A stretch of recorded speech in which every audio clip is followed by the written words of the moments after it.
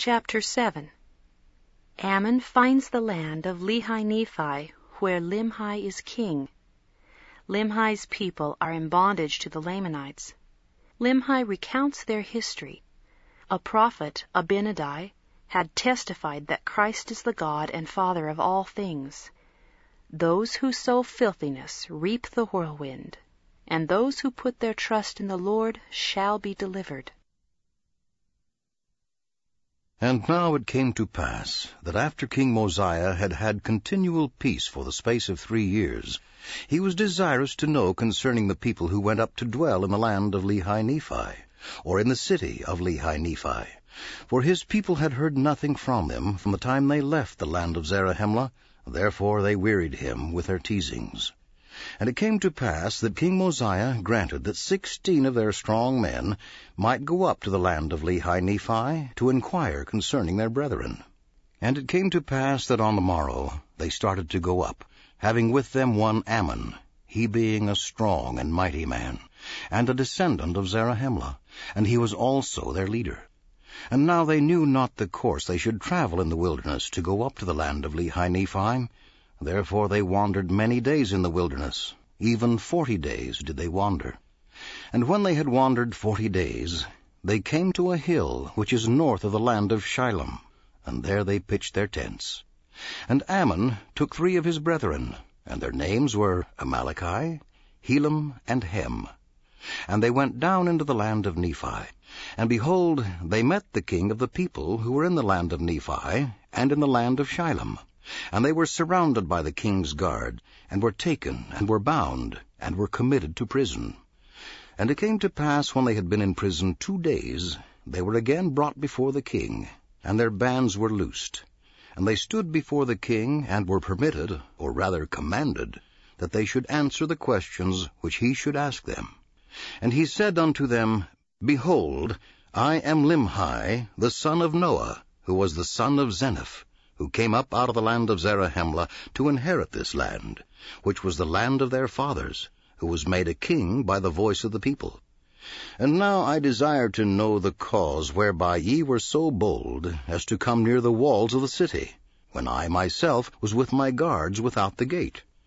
And now for this cause have I suffered, that ye should be preserved, that I might inquire of you, or else I should have caused that my guards should have put you to death. Ye are permitted to speak.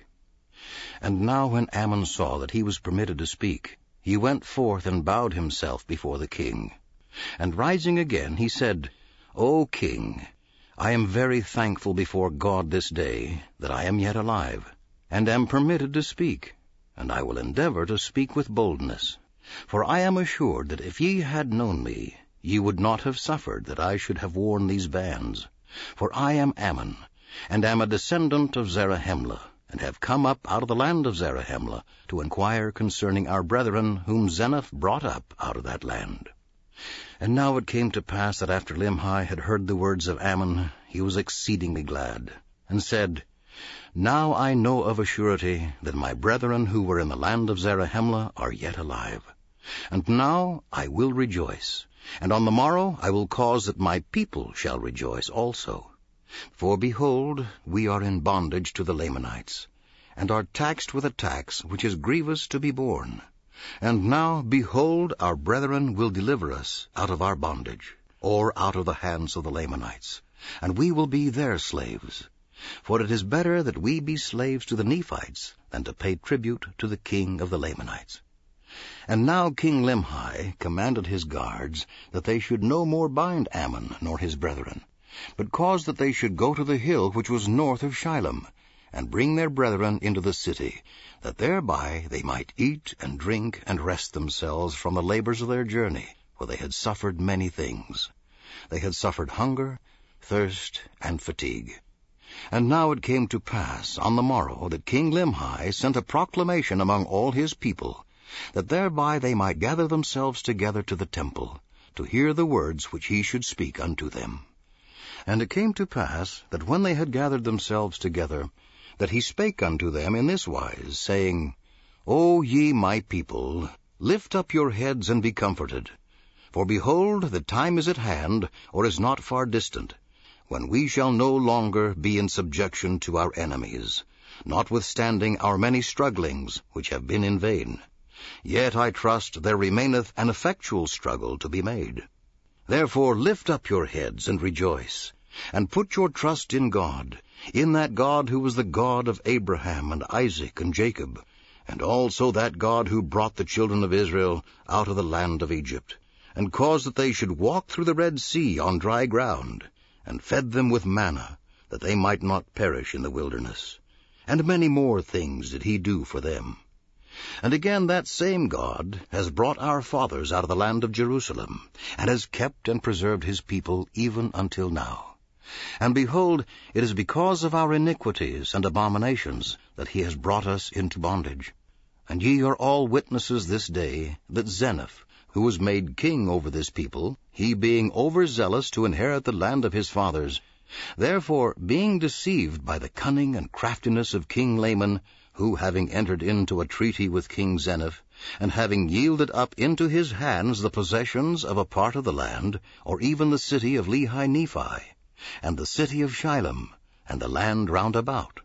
And all this he did for the sole purpose of bringing this people into subjection, or into bondage.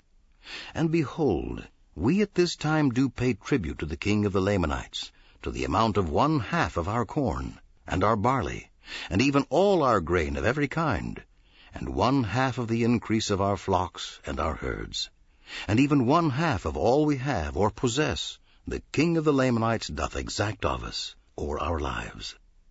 And now is not this grievous to be borne?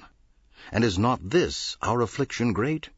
Now behold, how great reason we have to mourn. Yea, I say unto you, great are the reasons which we have to mourn. For behold, how many of our brethren have been slain, and their blood has been spilt in vain, and all because of iniquity. For if this people had not fallen into transgression, the Lord would not have suffered that this great evil should come upon them. But behold, they would not hearken unto his words, but there arose contentions among them, even so much that they did shed blood among themselves.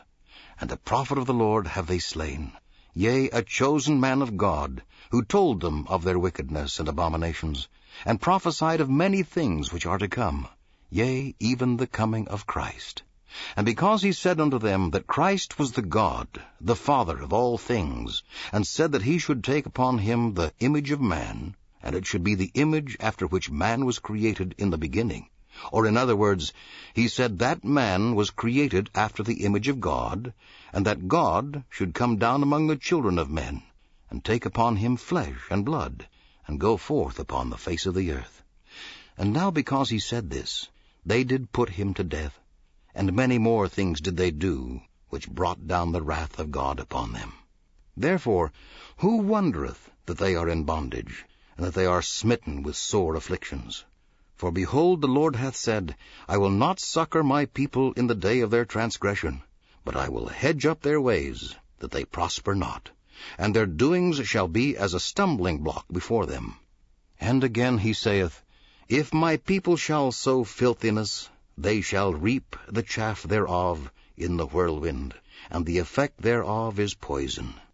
And again he saith, If my people shall sow filthiness, they shall reap the east wind, which bringeth immediate destruction.